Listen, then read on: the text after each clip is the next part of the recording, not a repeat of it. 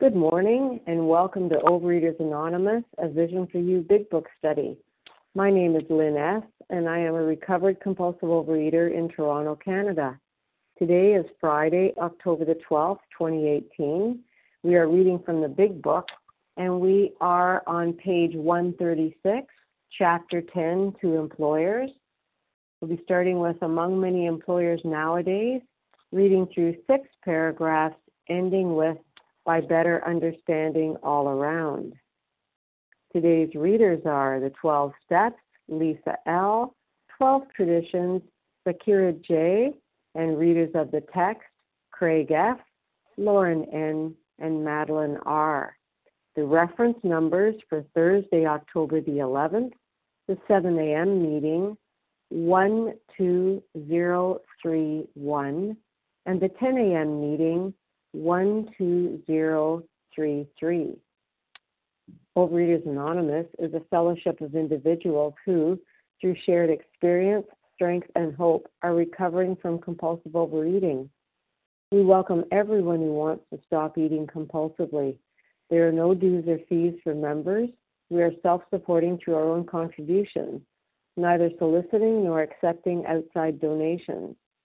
OA is not affiliated with any public or private organization, political movement, ideology, or religious doctrine. We take no position on outside issues. Our primary purpose is to abstain from compulsive eating and compulsive food behaviors and to carry the message of recovery through the 12 steps of OA to those who still suffer. Our sole purpose. OA's 5th tradition states each group has but one primary purpose: to carry its message to the compulsive overeater who still suffers. At a Vision for You Big Book study, our message is that people who suffer from compulsive overeating can recover through abstinence and the practice of the 12 steps and 12 traditions of Overeaters Anonymous. I will now ask Lisa L. to read the 12 steps. Good morning. This is Lisa L. from Brooklyn, the 12 Steps of Overeaters Anonymous. 1, we admitted we were powerless over food, that our lives had become unmanageable. 2, came to believe that a power greater than ourselves could restore us to sanity. 3, made a decision to turn our will and our lives over to the care of God as we understood Him. 4, made a searching and fearless moral inventory of ourselves. 5, admitted to God, to ourselves, and to another human being the exact nature of our wrongs. 6, we're entirely ready to have God remove all these defects of character. 7, humbly asked Him to remove our shortcomings. 8, made a list of all persons we had harmed and became willing to make amends to them all. 9, made direct amends to such people wherever possible, except when to do so would injure them or others. 10, continued to take personal inventory, and when we were wrong, promptly admitted it. 11, sought through prayer and meditation to improve our conscious contact with God as we understood Him, praying only for knowledge of His will for us and the power to carry that out. 12, having had a spiritual awakening as a result of these steps, we tried to carry this message to compulsive overeaters and to practice these principles in all our affairs. Thank you. Thank you, Lisa L. And Zakia J. Yes, will read the 12 thank you. traditions. Thank you so much. I'm Zakia, a recovering compulsive overeater. Glad to be here. The 12 Traditions of Overeaters Anonymous. Tradition 1, our common welfare should come first. Personal recovery depend upon OA unity. 2, for our group purpose, there is but one ultimate authority, a loving God, as He may express Himself in our group conscience. Our leaders are but trusted servants. They do not govern. 3, the only requirement for OA membership is a desire to stop eating compulsively. 4, each group should be autonomous except in matters affecting other groups of OA as a whole. 5, each group has but one primary purpose: to carry its message to the compulsive overeater who still suffers. 6, an OA group ought never endorse, finance, or lend the OA name to any related facility or outside enterprise, lease, problems of money, property, and prestige divert us from our primary purpose. 7. Every OA group ought to be fully self-supporting, declining outside contributions. 8. Overeaters Anonymous should remain forever non-professional, but our service centers may employ special workers. 9. OA as such ought never be organized, but we may create service boards or committees directly responsible to those they serve. 10. Overeaters Anonymous has no opinion on outside issues. Hence, the OA name ought never be drawn into public controversy. 11. Our public relations policy is based on attraction rather than promotion. We need always maintain personal anonymity at the level of press, radio, and films, television, and other public media of communication. And 12, anonymity is the spiritual foundation of all these traditions, ever reminding us to place principles before personalities. Thank you for allowing me to serve, and I'll mute. Thank you, Zakiya J. How our meeting works. Our meeting focuses on the directions for recovery described in the Big Book of Alcoholics Anonymous. We read a paragraph or two from the literature, then stop and share on what was read. Anyone can share, but we ask that you keep your sharing to the topic and literature we are discussing, and that you keep your share to approximately 3 minutes. Singleness of purpose reminds us to identify as compulsive overeaters only. Our abstinence requirement for moderators is 1 year, and for readers is 6 months. There is no abstinence requirement for sharing on topic. This meeting does request that your sharing be directly linked to what was read. We are sharing what the directions in the Big Book mean to us. To share, press star 1 to unmute. Once you are done sharing, let us know by saying pass. Then press star 1 to mute your phone. In order to have a quiet meeting, everyone's phone except the speaker's should be muted. Today we resume our study of the Big Book. We are on page 136, chapter 10, to employers. The first paragraph, among many employers nowadays, through 6 paragraphs ending with help by better understanding all around and commenting on all 6 paragraphs. Craig F., would you start us off, please? Yes. Hi, good morning. Thank you for your service. Can you hear me? Yes, thank you. Oh, thank you. All right. This is Craig F., recovered from Tulsa, Oklahoma, but today I'm in snowy Colorado Springs, Colorado. Among many employers, we think of one member who has spent much of his life in the world of big business. He has hired and fired hundreds of men. He knows the alcoholic and as the employer sees him. His present views ought to prove exceptionally useful to businessmen everywhere, but let him tell you. I was at one time an assistant manager of a corporation department employing 6,600 men. One day my secretary came in saying that Mr. B insisted on speaking with me. I told her that I was not interested. I had warned him several times. He had but one more chance. Not long afterwards, he had called me from Hartford on 2 successive days, so drunk he could hardly speak. I told him he was through, finally and forever. My secretary returned to say it was not Mr. B on the phone. It was Mr. B's brother, and he wished to give me a message. I still expected a plea for clemency, but these words came through the receiver. I just wanted to tell you, Paul jumped from a hotel window in Hartford last Saturday.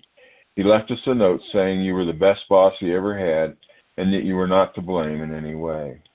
Another time, as I opened the letter which lay on my desk, a newspaper clipping fell out. It was the obituary of one of the best salesmen I ever had. After 2 weeks of drinking, he had placed his toe on the trigger of a loaded shotgun. The barrel was in his mouth. I had discharged him for drinking 6 weeks before. Still another experience, a woman's voice came faintly over the long distance from Virginia. She wanted to know if her husband's company insurance was still in force. 4 days before, he had hanged himself in his woodshed. I had been obliged to discharge him for drinking. He was brilliant, alert, and one of the best organizers I've ever known.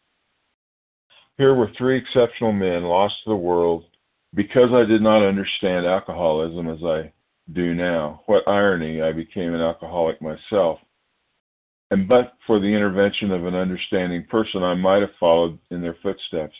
My downfall cost the business community unknown thousands of dollars, for it takes real money to train a man for an executive position. This kind of waste goes on unabated. We think the business fabric is shot through with a situation which might be helped by better understanding all around. Okay, you know, the thing that really jumps out to me about this is that he's saying that there were these 3 exceptional men lost the world because he didn't understand alcoholism. And, you know, there's a balance here. It is nice, it is good for there to be understanding people that know what to do and what to say in situations. But, you know, these people didn't commit suicide because he didn't understand alcoholism. You know, sometimes we get to thinking that we have control over those kinds of situations, and we take credit where, you know, what if those 3 men had recovered because of something he had said? You know, was he responsible for their recovery? I don't think so. You know, I had a sponsee that was dually addicted, and he went back out and he overdosed and he died. And you know, I spent a lot of time flagellating myself if I would have said the right things, if I'd have been you know, more recovered myself, if I'd have done this or if I'd have done that. And the fact is, the man, I'm not God, you know. I'm not in charge of his recovery. I'm a witness. I'm a grateful witness to people's recovery. And, you know, I have sponsees that come to me and recover, and I have sponsees that come to me and aren't ready yet. And, you know, there's nothing I can do to make somebody ready. And when they're ready, there's nothing I can do to stop them. You know, I might affect the quality and speed, but the fact is that it comes down to that person and their readiness, their willingness, and their open-mindedness. It comes, and the fact that they had the disease is none of my doing either. So I had to stop with that. You know, but on the other hand, it is good. You know, the more I learn, the more recovered I become, the more I'm able to help with the quality and the speed of the recovery as somebody that is ready, that wants this message, that wants what we have. I gather stories and gather ideas and information from you all. I gather it from the book, and you know, that's part of my charge in life, is to become ready to help. But I'm not responsible for the outcome in their life any more than I'm responsible for the outcomes in my life. And with that, I'm going to pass. Thank you. Thank you, Craig S. The line is now open for sharing on what we just read. Please say your name just once, as it helps me hear everyone. Who would like to share? Lisa B. from Boston. Madam Larry. Wisconsin. Okay, let me tell you who I got. I got a bunch of people all there at once, and we'll see if I missed anybody. I got Lisa B., Harlan G., Katie G., Larry K., Matt M., and I think I missed somebody. Linda M. Perfect. There's a great lineup. So we've got Lisa B., Harlan G., Katie G., Larry K., Matt M., and Linda M. Lisa B., could you start us off, please? And could everybody else please mute? Thank you. Good morning, Lynn. Thank you for your service. My name is Lisa B. I'm a recovered compulsive overeater in Greenville, South Carolina, and every now and then I just like to say I do spell my name Lesa in case sometimes people try to reach me and they can never find me, so it was suggested I say that. I want to share on the line, let's see here, and but for the intervention of an understanding person, I might have followed in their footsteps. So minimizing this illness has been what I've done my whole life. I have rationalized and thought, it's not as serious as drug addiction. It's not as serious as alcoholism. Guess what? It is. It really, really is.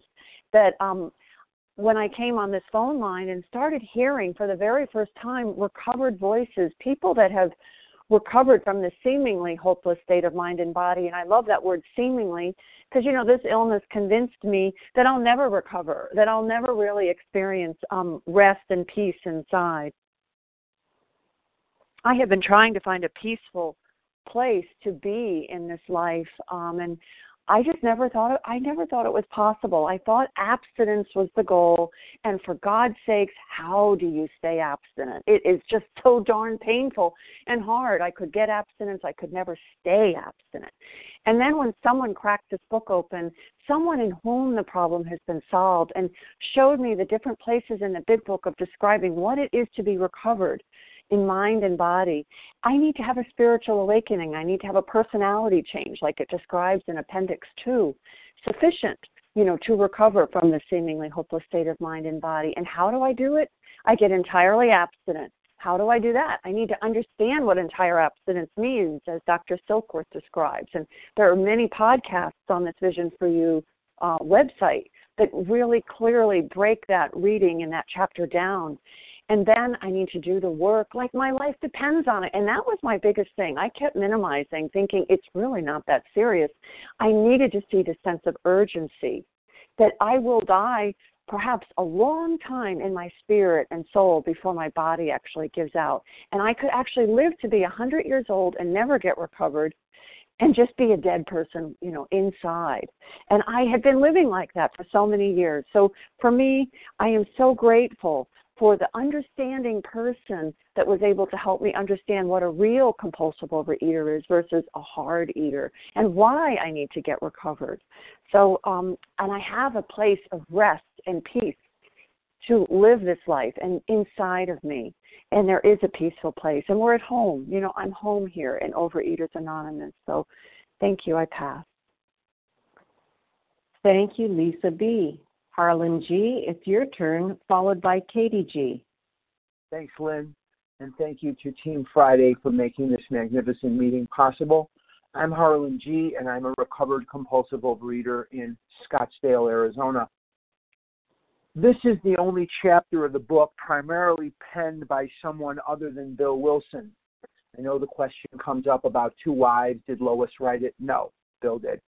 This chapter was written by Hank Parkhurst. Hank got drunk not too long after the book came out, but during the time that he wrote this chapter, he was perfectly sober. What we're going to be talking about in this chapter primarily is the waste that this addiction brings about in humanity. The saddest words of tongue or pen are these few words: it might have been. What we could have been, what we could have done with our lives is astounding were it not for the disease of compulsive overeating. And many of us accomplished great things even with this disease. Many of us did not. And each one of us has a hole in our heart for someone or some people that we lost to this disease, who we loved very much. And there are people who are worried about us, or were worried about us, when we were in our disease as well. I told this story on this line many times, but most of the adults that I knew in my life came out of the concentration camps of Europe, the DP camps, the displaced person camps. And they would grab my face as a child, and they would say something to me I did not at that time understand at all. They would say, live until you die. that we must live until we die means that we have to maximize our service to God and the people about us. And the only way I know to do that is to live in the recovery, in the sunlight of the Spirit. When we're in the food, we are this waste. We are part of this waste of humanity. It's just an unfortunate situation. When we're in recovery, I can't talk this morning. When we're in recovery, we can do so many things that we never knew before. Certainly, business has changed since the 1930s. The world has changed since the 1930s. We're going to be reading and discussing some things that really are not apropos in the world we live in today, but the universal truths are there, and the universal truths are constant, that this disease will suck the life out of you long before it puts you in the grave, and the recovery will put life into you. And with that, I will pass. Thanks. Thank you, Harlan G. Katie G., it's your turn, followed by Larry K. Good morning, Lynn. Good morning, my fellows. Katie G., recovered compulsive overeater, anorexic, and bulimic. When I read this, you guys can tell me if I'm wrong with my interpretation, but what really caught my eye and my heart is the kind of waste that goes unabated, which means full strength. And I think about the hours that I spent eating that I was paid for, right? The hours that I was working and I was eating, or I was surfing the internet or looking for grad school programs, and I was being paid to be an employee. And then I think about the hours that I spent in healthcare, that I was leaving work and exercising on the clock, being paid for that. And thank you, God, I need everyone to know that that brought me to the brink of eating. And I'll never forget calling somebody who I didn't even know, and she's not in these rooms anymore, and saying to her, I need to tell you that I'm doing this. Why? Because I lie because I'm afraid I'm going to lose something, and lying leads me to a place that is so devastating that eating is my only solution. It is a step up. It is relief. And thank you, God, I didn't. And thank you, God, I made amends with the help of a professional who shared my profession. Like only God can do that, right?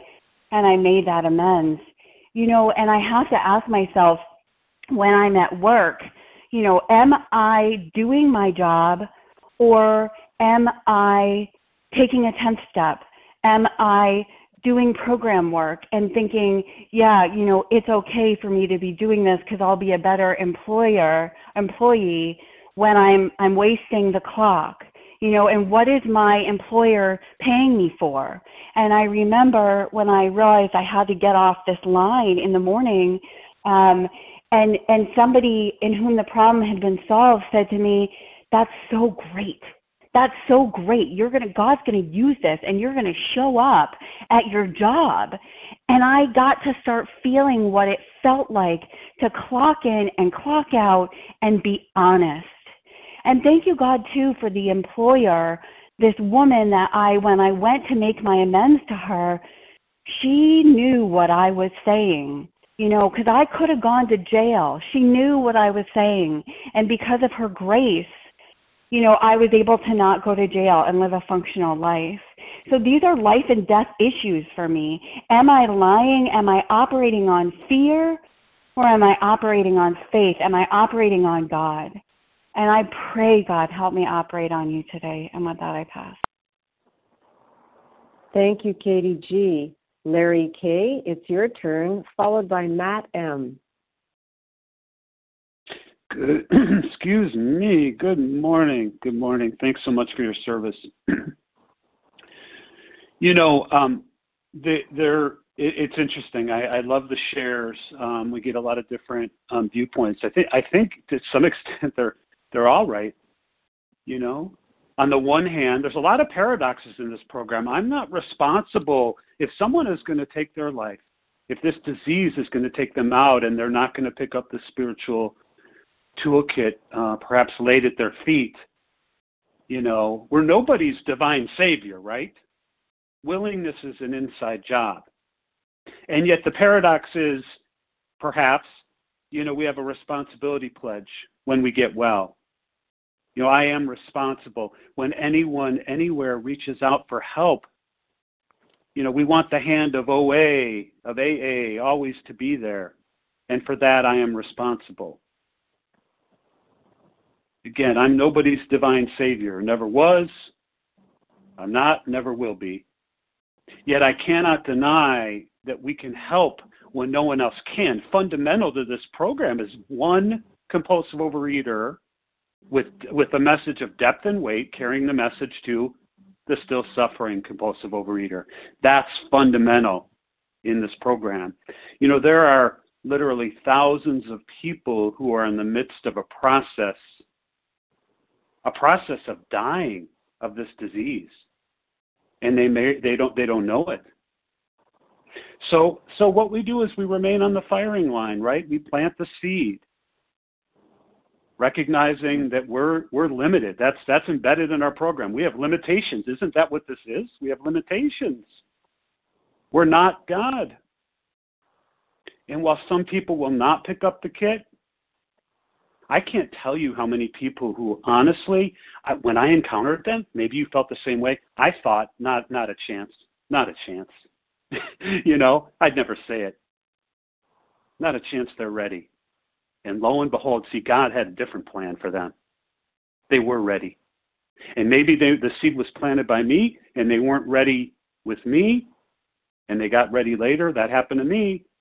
If you first met me, wrapping up here, if you first met me, I would have been one of those people. Not a chance with this guy. No way. Too much pride. And then I became ready. And then God changed me. He did for me what I could not do for myself. With that, I pass. Thanks. Thank you, Larry K. Matt M., it's your turn, followed by Linda M.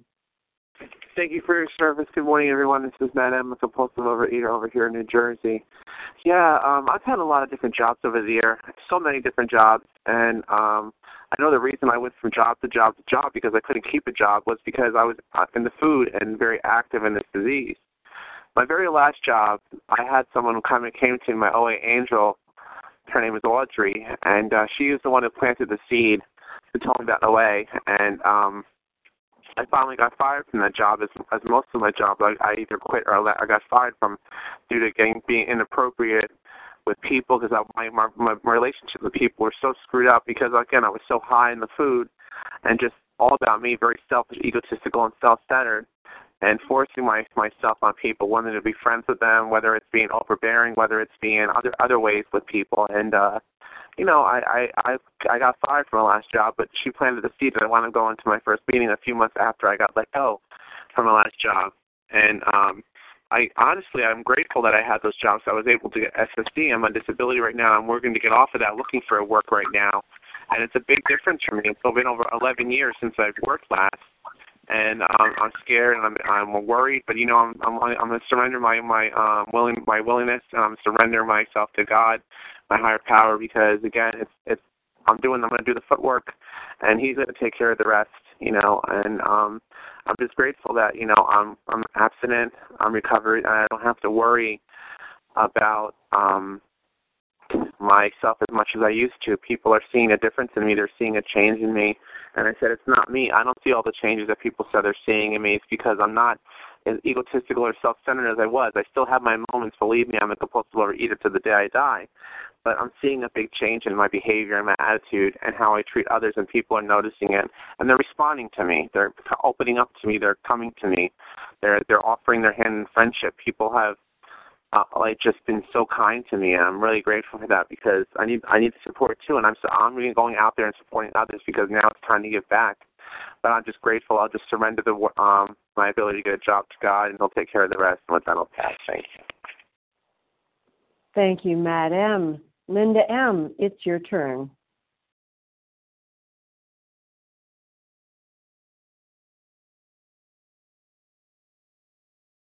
Press star 1, Linda M.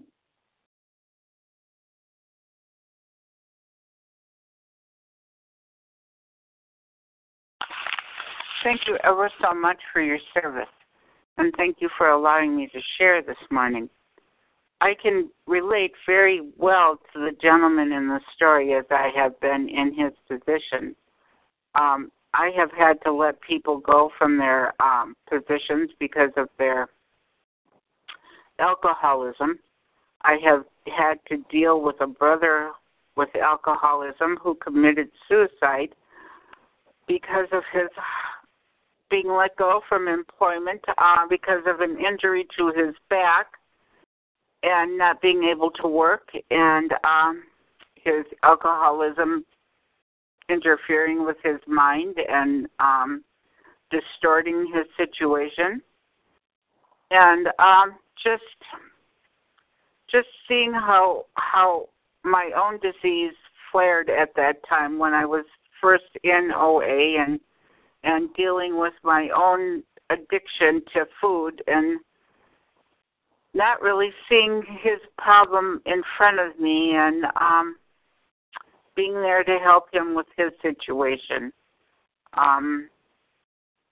Granted, I was not able to stop him from his suicide. He would have done it one way or another. But it definitely blinded me from seeing what was going on with him. And being a food addict is always being a food addict. I will one day be cured of this disease as other people in this program have. I am newly back to OA and trying to get recovered, and I am going to be there very soon. I will, I have been an employer who has had to let people go from their positions because of their food addictions and their alcohol addictions. They have not been able to perform their duties at their job properly, and it is not a nice position to be in. It is not a good position to be in at all. And with that, I pass, and I thank you for allowing me to speak today. And with that, I'll pass. Thank you, Linda M. For those of us who may have come on the line a little bit later, we are on page 136, chapter 10 to employers, starting with among many employers nowadays, reading through 6 paragraphs, ending with helped by better understanding all around, and comment on all 6 paragraphs. If you'd like to share, please say your name just once, as it helps me hear everybody. Who would like to share? Richard B. Laura R. Amy G. from Maryland. Laura B. Leah M. Okay, let me tell you who I heard. I missed a couple of people, okay? I heard Richard B., Amy G., Marilyn, Leah M., and Karen. I missed somebody between Richard and Amy. Pamela R. Was that Pamela R.? Yep. Okay, great. So I think we've got a lineup here now. I've got Richard B., Pamela R., Amy G., Marilyn, Leah M., and Karen. We'll see if we can get everybody in. Richard B., could you start for us, please? Thank you. Good morning, everybody. My name is Richard B., and I'm a grateful, recovered, compulsive overeater in Ireland. Oh, man, do I relate to this paragraph so much. I lost 2 jobs because of my addiction. And the last one that I lost, I was working in a gas station during the nights. I was the only one there. And I was so into the food, I was stealing food from the shop and cooking it in the oven there in the deli. And I was stealing money in order to buy food in my own time. And And I was so into the addiction back then. I was chewing and spitting food in order to reduce my calorie count, and I was found out by the employer, and my employer wasn't understanding, and I don't blame him one bit. I was called in for a meeting and I was fired. But I predicted that was going to happen at that meeting, and I had prepared to take my life, and I loaded up the trunk of the car with medications, and I am so grateful that my wife sensed that there was something wrong. God had told her, and she drove me to that meeting. And when I came out and said that I had lost my job, she turned around and said, "Is there anything else you want to tell me?" And I broke down in tears, and I told her.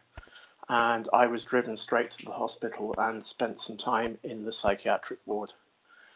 For today, I have a daily reprieve from this disease by working the program. I don't believe I am cured. I don't believe I will ever be cured. But I am given a daily reprieve, providing on the terms that I work my program. And that can be difficult for me at times. And lately I found it a little shaky. But I've come back to clinging to the program. I'm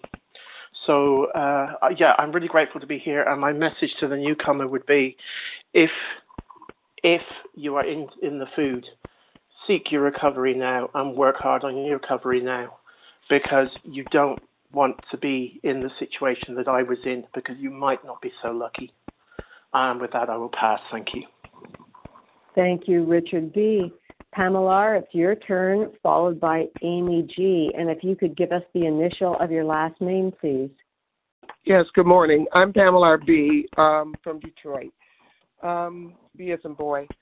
So grateful to be here, and thank you so much, moderator. You know, as I was listening to the reading and was digesting what I heard, what I was able to ascertain from it was, you know, experience I had as an employer, where I couldn't get up in the morning to get to work on time, you know, and I couldn't understand why my boss picked on me. You know, at that particular time, I had no idea what food, you know, how food affected me. I had no concept of what this thing was called, you know, overeaters and food addiction. I really didn't, you know, and this reading, you know, the writer talks about, you know, getting an understanding. Well, even being in the disease, I didn't have an understanding, and I didn't know that it was a disease. So you really can't give something you really don't understand, and you can't help people who, if you don't understand it, how can you help? So, you know, I can certainly understand that was shared earlier. I know for me how important it is today, if nothing else, for me to be in a position today to at least have that empathy for people today. That's what this has given me, being in this program now for 12 years. You know, I'm able to identify with other people as they go through that pain. Whether or not I'm able to help them, I don't know. You know, there have been sponsees I've had to let go because they have been in the food, and I do understand that I only harm them and possibly lose the potential to help somebody else if I am, you know, trying to drag them along when they're not willing to, you know, grab a hold and get aboard of the train, the recovery train as I see it. So I am grateful because this reminds me, you know, to be compassionate, that there are people out here that we're not going to be able to help, but there are those that we can, and when we can, we will. So I think that's all I have to say, and I'm going to pass. Thanks. Thank you, Pamela B. Amy G., it's your turn, followed by Marilyn. Good morning. My name is Amy G. I'm a recovered compulsive overeater from Maryland. Thank you so much for your service. Thank you, everyone, for a wonderful meeting. In my humble opinion, I think it bears repeating in these paragraphs. This employer is talking about these people that have committed suicide that are brilliant, the best, exceptional men, the best salesmen he ever had. There's a saying in the rooms that goes, it's an equal opportunity disease. And it doesn't really matter how rich how I am, how poor I am, how smart I am, or how brilliant I am. This disease can take me down, and it can take us all down. And I remember there was a meeting I used to attend where the guy would say that, this disease wants you dead, D-E-A-D, dead, but it would be happy to destroy your life in the process of killing you. And that, in all seriousness, is what this disease is about. And so much so for me as a compulsive overeater, spending decades in this disease, completely ravished emotionally, physically, and spiritually by this disease. And, physically in ways that, as a bulimic, that are beyond imagining. And that's what this disease does to us. But for the grace of God, this program, and what it says, another understanding person. And a person that means they understand where it come from. And, and working with others, it talks about this in the chapter in more detail, about that we have the power carrying a being recovered and carrying a message of depth and weight that can help change and save lives. It's an incredible responsibility that I take very, very seriously for my own recovery and being able to then pass it on to someone else. We need more of us out on the fire line. We need to be recovered first, and then we need to be carrying this message that has this ability to change it. I'm just a messenger. I'm not God, and I do not have the ability. But I need to be there to put that kit of spiritual tools at someone's feet. And there, yes, as everyone has said, again, repeating, as everyone has said, someone else is going to have to pick it up. But I got to be there. And that's my responsibility. That's what I'm supposed to be doing. And that's what we're supposed to be doing, as I believe the Big Book says, to be of maximum service to the still suffering compulsive overeater. And with that, I'll pass. Thank you, Amy G. Marilyn, it's your turn, followed by Leah M. And if we could have the initial of your last name, please.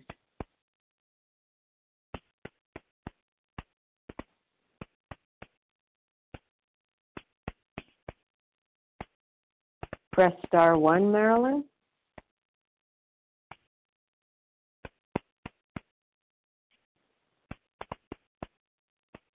Okay, we don't seem to be hearing Marilyn. Leah M., can you step in, please? Sure can. Thank you so much. Thank you. I was one of those people that was called into the office by my boss in the 80s out of his concern and the other employees' concern over my anorexia. But more on that another time. This statement, I had been obliged to discharge him for drinking, though he was brilliant, alert, and one of the best organizers I have ever known. One of the many blessings of working with other people has been watching them come back to life. Watching those God-given talents and strengths that lay dormant come back into someone's life. Many of them were already successful. However, compulsive overeating and particularly obesity is like suicide on the layaway plan. These people that perhaps, held high positions, experienced isolation, deep depression, and suicidal thinking. I certainly related to that. And, compulsive overeating is one of those diseases I know from personal experience that, it grabbed me by the roots of my hair and dragged me on the sidewalk. It took me to depths much deeper than I ever expected. It kept me longer than I wanted to stay. It took me further than I wanted to go, and I ended up having to pay more than I wanted to pay out of this disease. Believe me, my dream was not to be on a line like this every morning. I had much greater dreams for myself than to identify myself as a recovered compulsive overeater. Much greater. But, it's fascinating as I look back on the years of working with other people, what has come, out of their breaking free out of the chains of addiction. People say perhaps that the greatest loss is dying. I think the greatest loss is dying inside while you're still alive. But part of the transformation that I've seen, one of my sponsees, became a comedian on the comedy circuit, and is still, you might see her on TV on occasion. Another one used to be when she was a kid. She was quite talented, with a musical instrument, and she put it down as a result of her disease, and now she's in a major orchestra. People go back to school. There's someone I work with that's now an executive of a major corporation. It's been exciting to witness what is possible when we let go of the crutch of compulsive overeating and we allow God's talents and God-given strengths to come forward, how much we can contribute to family, community, and the world at large. What a blessing that is. What a gift, and it's possible. And with that, I pass. Thanks. Thank you very much, Leah M. Karen, it's your turn, and if you could give us the initial of your last name, please.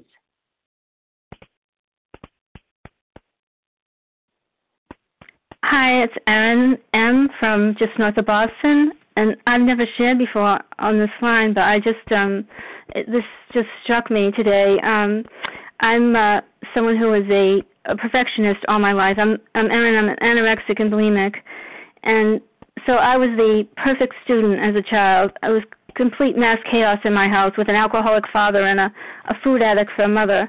So my way of controlling things was to be the perfect student. And so I was a straight-A student, and I went on to college, even though college wasn't even mentioned in my house. And so I put myself through college and got a degree in science and occupational therapy and became an administrator for nursing facilities, and I was the perfect employee, too. In fact, my boss came to me. I got stellar performances, and he came to me and said, Erin, you need to start going home at night. Sometimes I would sleep at the facility. The employees feel terrible because they don't feel like they can leave because you're still there. But anyway, the whole thing came crashing down on me, and my weight started going down, until he said to me that the nurses came to me and they're afraid they're going to have to use the defibrillator on you. I was skeletal, and I just was in complete denial. And anyway, at that point I'd been to the hospital 4 times in that year. And when I was in the hospital, I was the perfect patient. I would abide by all the rules. And then that spiraled down on me. I could manage to go into the hospital and leave at almost the same weight that I came in with because I did every trick in the book. And I managed to, when I was in the bathroom, you had to count and sing when you were in there. The doors were all locked. And I could sing in there, go to the bathroom, and exercise at the same time. I mean, I was just, the ultimate multitasker. And then, though before long, that didn't work anymore. And we started lighting candles. I came close to death. I was on kidney dialysis. I had bed sores all over my body, which I hid, and one on my foot that I was walking with a Darko boot because my heel was coming through at the weight of 72 pounds. I could go on and on, but we all have someone who we've lost from this disease. I almost lost my life so many times. I have fallen. I have a shoulder that was actually behind me. I kept passing out and finding my husband would find me all over the house. And at one point, my shoulder was actually was detached and behind me. So I still have a pain in that shoulder.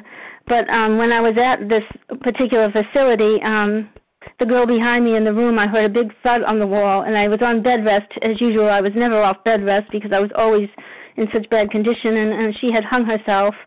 That was traumatic. But we also had a tradition that every year we would go. I was there more than I was home after a while, and we had a tradition where we'd all meet out in the court, and the families would be invited to light candles. Please. Oh, I'm sorry, I'll just wrap and just say we lit candles for all the girls that had died in the last year. And so 17 girls had died in the last year, and I lit a candle. And anyway, I'm talking too quickly because I'm nervous. But I thank you all, and I relate and identify each time I'm on. And next time I'll slow down. Thank you. Thank you, Erin M. Laura R., I think I heard you there. Did you want to share?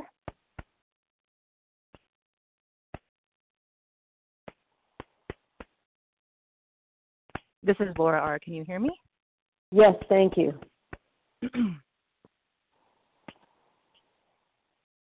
Please go ahead. Sorry, I did take my speaker off. This is Laura R., compulsive overeater from Colorado. Oh my goodness, I'm nervous too.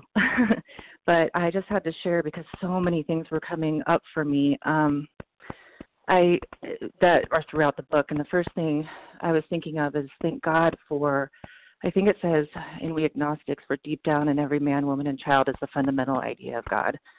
And I am so grateful for that calling out that comes in my heart before I walked into recovery in regards to compulsive overeating. The last 2 years, God has been screaming at me, and I have been unwilling to listen. And that's when I would try every imaginable remedy, going into Weight Watchers or trying intuitive eating or, just no. Like, I do not have a disease. Like, I'm not the compulsive overeater, and I didn't even know what that was. And I think I heard, how I have a disease that tells me I don't have it. So I'm going to try the easier, softer way in every situation possible. And that's what I did. But thank God for that spirit within, because, I had to get honest with myself that those things didn't work.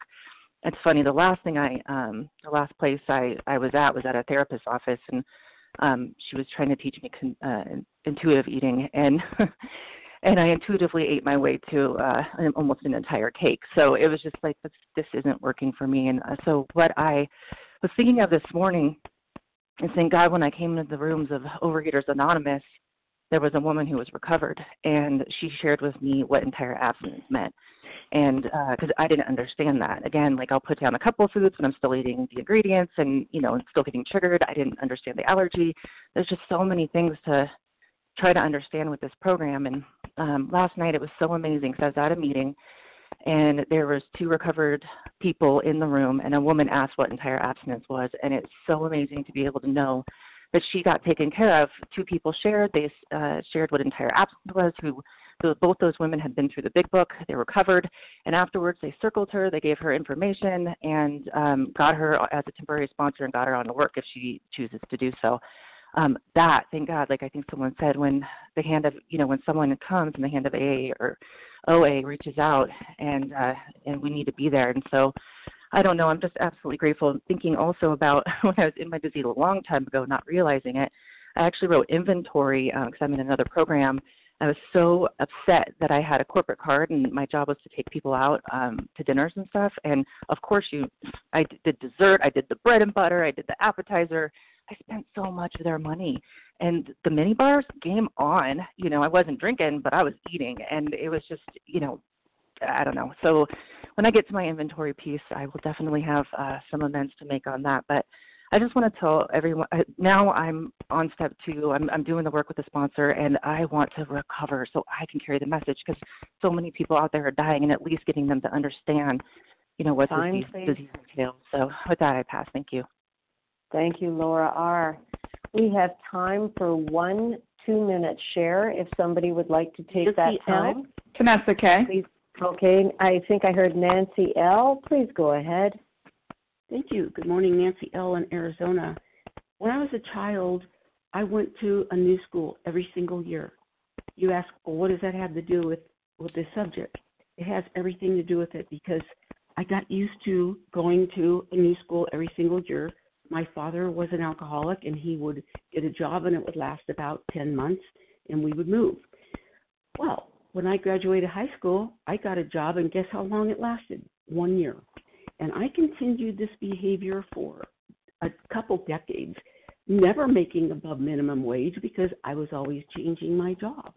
And I was always eating and eating and eating. Sometimes I got fired. Most of the time I just quit. And I didn't even give any notice. I just left. And what a yucky way to live.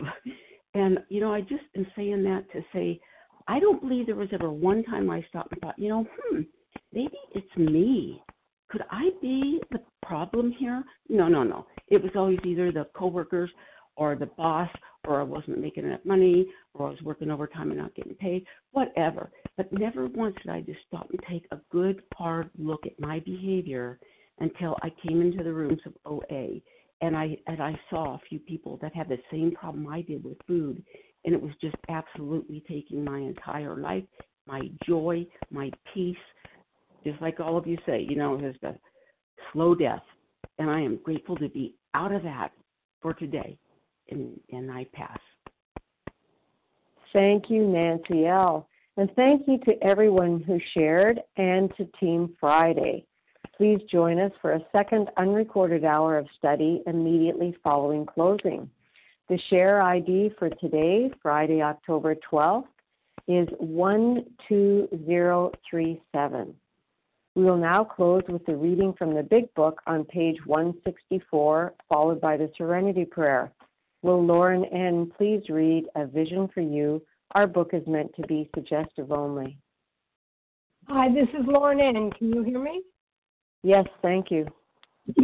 Our book is meant to be suggestive only. We realize we know only a little. God will constantly disclose more to you and to us. Ask Him in your morning meditation what you can do each day for the man who is still sick. The answer will come if your own house is in order. But obviously you cannot transmit something you haven't got. See to it that your relationship with Him is right. And great events will come to pass for you and countless others. This is the great fact for us. Abandon yourself to God as you understand God. Admit your faults to Him and to your fellows.